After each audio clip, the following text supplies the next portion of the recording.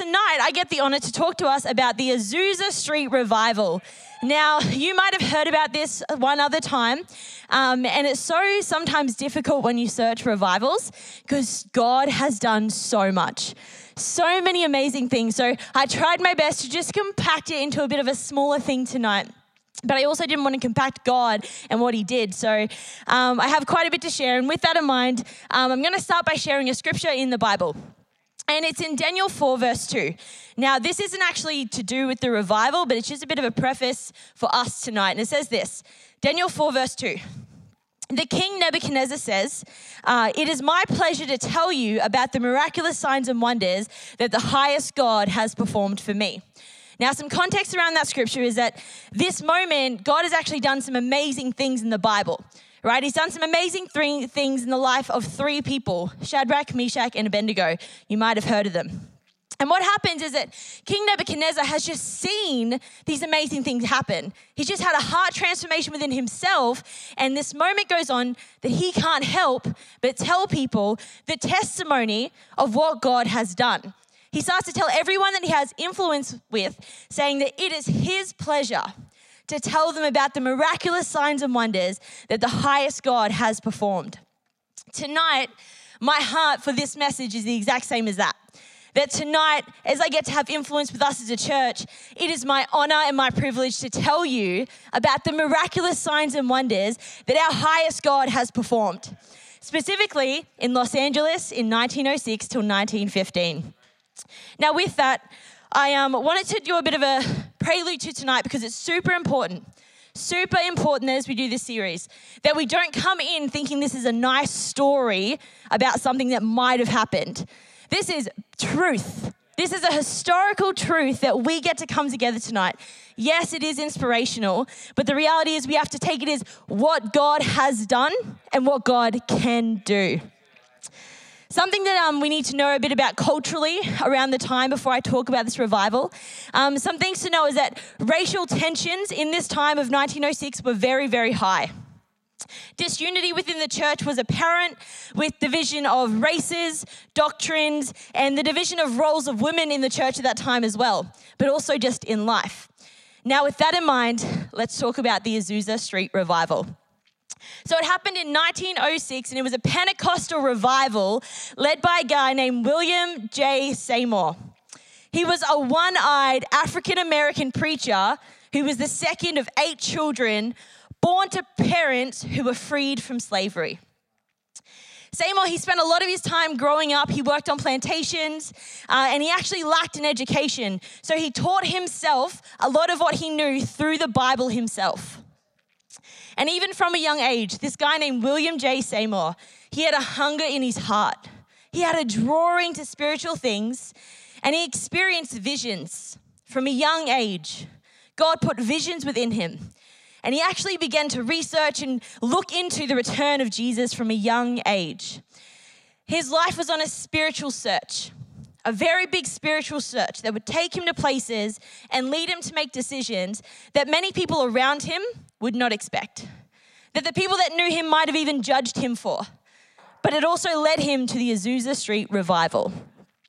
See, the Azusa Street Revival, it was actually seen as a catalyst revival for the Pentecostal movement. Amen. That is us. If you're not aware, we're a Pentecostal church, and it was an absolute catalyst moment for the Pentecostal revival in the 20th century. And this was right after the Welsh revival, which I'm sure you'll hear about sometime soon.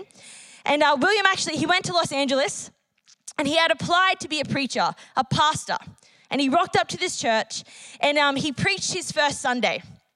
And then he came back next Sunday, and the church had locked the doors on him. The church put padlocks on the doors, and they didn't let him back in because he preached on the baptism of the Holy Spirit.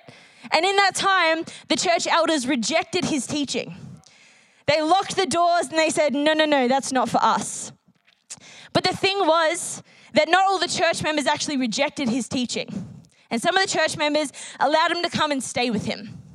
So he was at a house, and what happens was that he started leading just a small Bible study and a bit of a prayer meeting.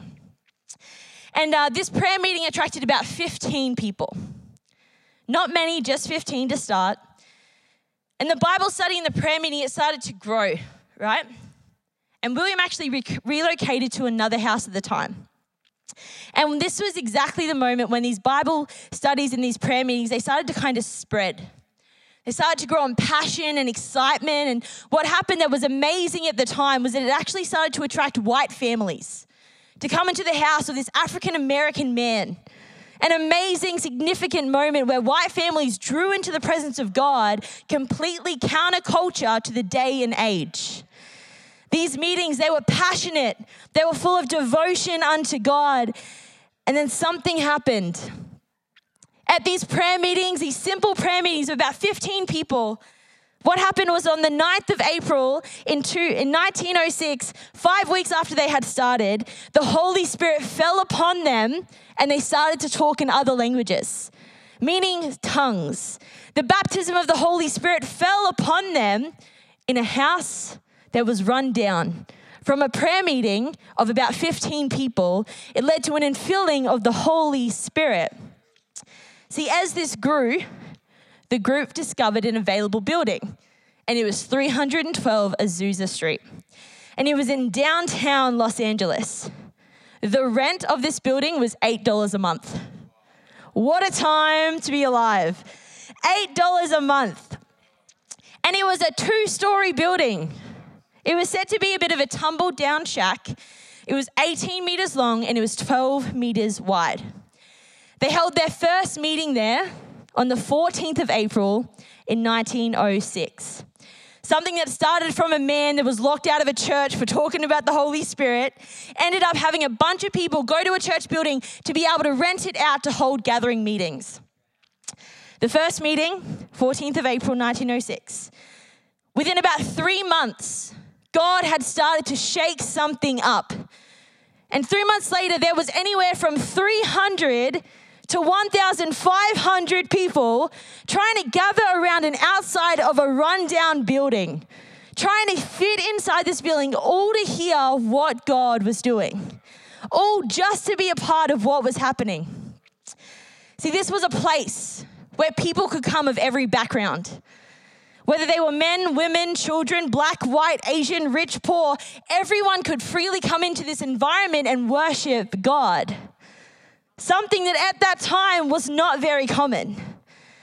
See, and as the news started to spread about the power of God moving in this church, people came from all over. People came and started to gather in to hear what was going on, to see the miraculous signs and wonders that God was doing in the house. People were finding restoration with one another. They were getting healing physically. They were having testimony after testimony of people speaking in tongues, getting filled with the Holy Spirit. And I want to share a testimony tonight about a man named Alfred Goodrich Garr. What a name. Alfred Goodrich Garr. And this was a man that found himself at the Azusa Street Revival in 1906. He was 29 years old, and he is said to be the first white American preacher to be filled with the Spirit. Documented from what I found, the first white American preacher. And this is his testimony, a powerful one about repentance and then being filled with the Spirit. We're going to read along. It should come up on the big Bible too. And it says this: as Alfred sought the fullness of God's Spirit, the Lord whispered into his heart and he said, do you remember that fuss or that argument that you had with your fellow minister? He replied, yes, I will go and fix that right now. He left the building on Azusa Street and he jumped on his bicycle and he rode all the way across town to the minister's house. There he said, brother, you know that fuss that we had? Yes, well, I want you to forgive me. The preacher answered, all right. So Alfred rode his bicycle back to the meeting and waited for God's power to come upon him. Finally, God spoke to him and said, you do not really love that brother. And Alfred replied, Lord, I will go back and ask him to forgive me again. So out he went and he rode his bicycle to the other side of Los Angeles.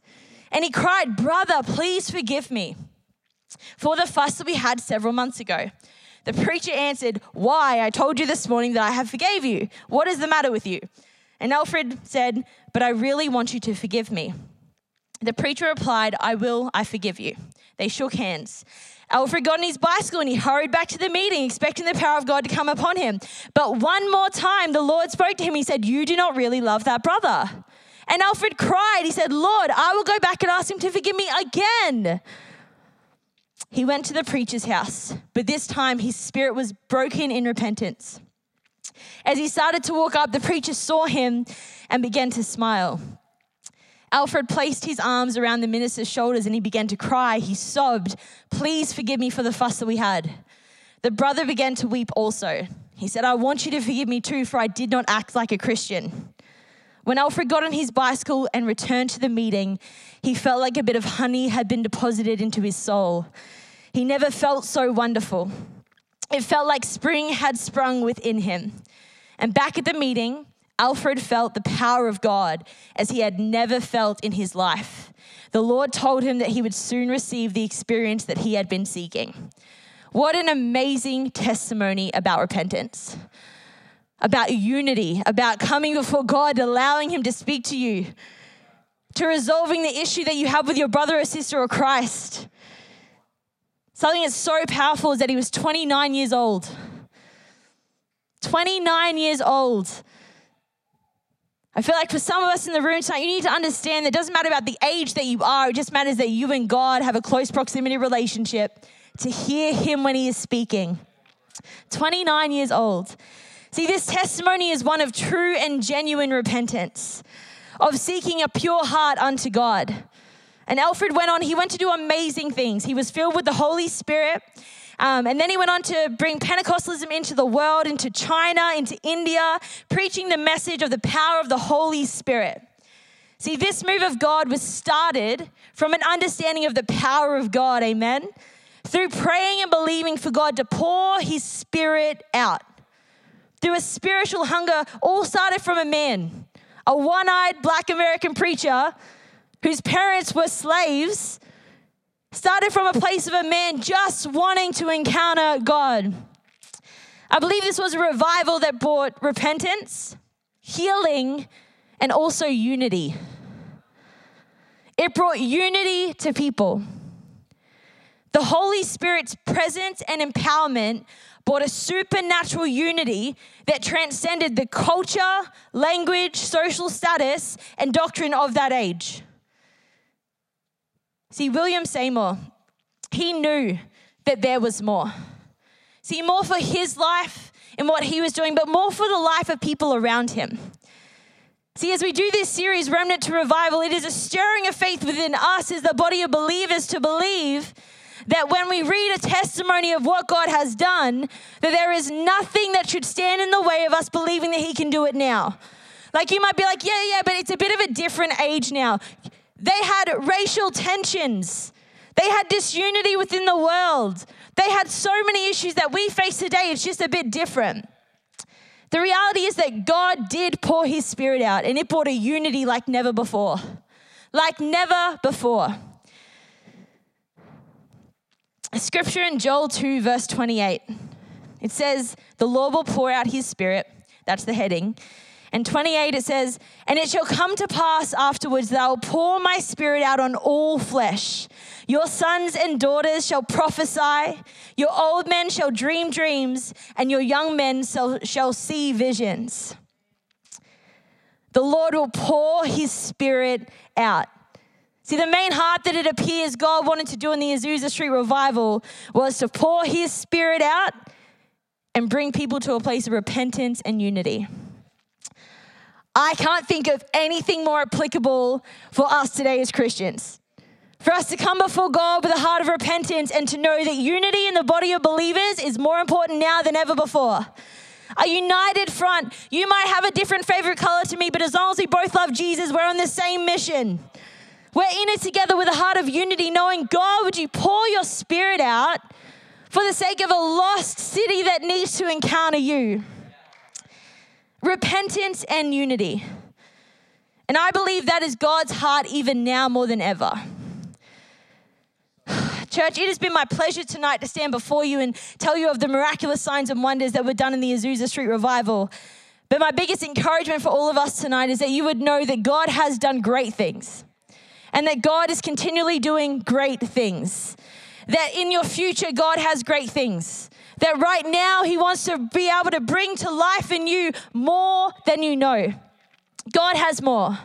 He wants to fill you with more, reassure you for more, speak to you more, and use your life for more. See, the word revival, it has a few meanings. Revival is to turn a sinner to Christ for salvation. It's to bring a life once again, and it's also renewal. It is a renewal. Tonight, I really do believe, as I prayed, as I prepped, as I was before God this week, believing what was going to happen in the house tonight, I believe God wants to renew you.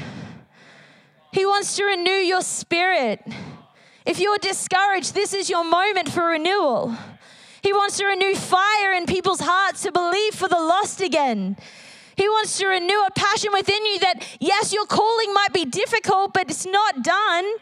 He wants to renew people in the house tonight. A renewing of passion, a renewal of body of believers in unity. As I was praying this week, I really felt that renewal is the key for someone's eternity. And what I mean by that is I feel like there is people that we need to resolve issues with because they're ready for Jesus to encounter them. I know I went through a season of life where I had a tension with my brother. And I was a bit nervous to talk to him about Jesus. And I remember this moment when I knew unto God I had to resolve the issues that we had because his life was just as important as mine. That his soul was worthy to be saved just as much as mine was. And we went on a journey of renewal of relationship that ended up with him getting saved and becoming a Christian, encountering Jesus. Renewal. There is a power in renewal. And tonight what we're about to do is I'd love to invite us all to stand to our feet in this moment. And we're going to sing through this song. And the song's called I Need You. And I really believe that this whole place of renewal, it does come from a place of us knowing God. But being humble enough to know that we need God. You need God. I need God. Right now, I'd love if you could just close your eyes if you feel comfortable and just raise your hands. I'd love to pray for us just as we're about to worship. God, I thank you right now for all of us in the room tonight. I pray, Lord, that we would have a renewed spirit within us for a hunger. We hunger and we thirst for you tonight, Lord. God, I thank you right now that you would ignite something afresh in our hearts and the testimonies that we've heard of what you have done, God. We open up our hearts in a posture to say, God, would you renew our spirit? Would you renew our mindsets? Would you renew our strength tonight, God? Because we want to see people come to know you. Lord, would you renew our hearts to burn ablaze for you tonight to say, God, we want more of you. We need you. More than the air that we breathe, God, we need you. You've done great things, but you're doing great things right here and now, God. And I thank you that we come open-hearted, ready, willing to encounter you tonight, Jesus. We need you, Lord. Thank you, Jesus.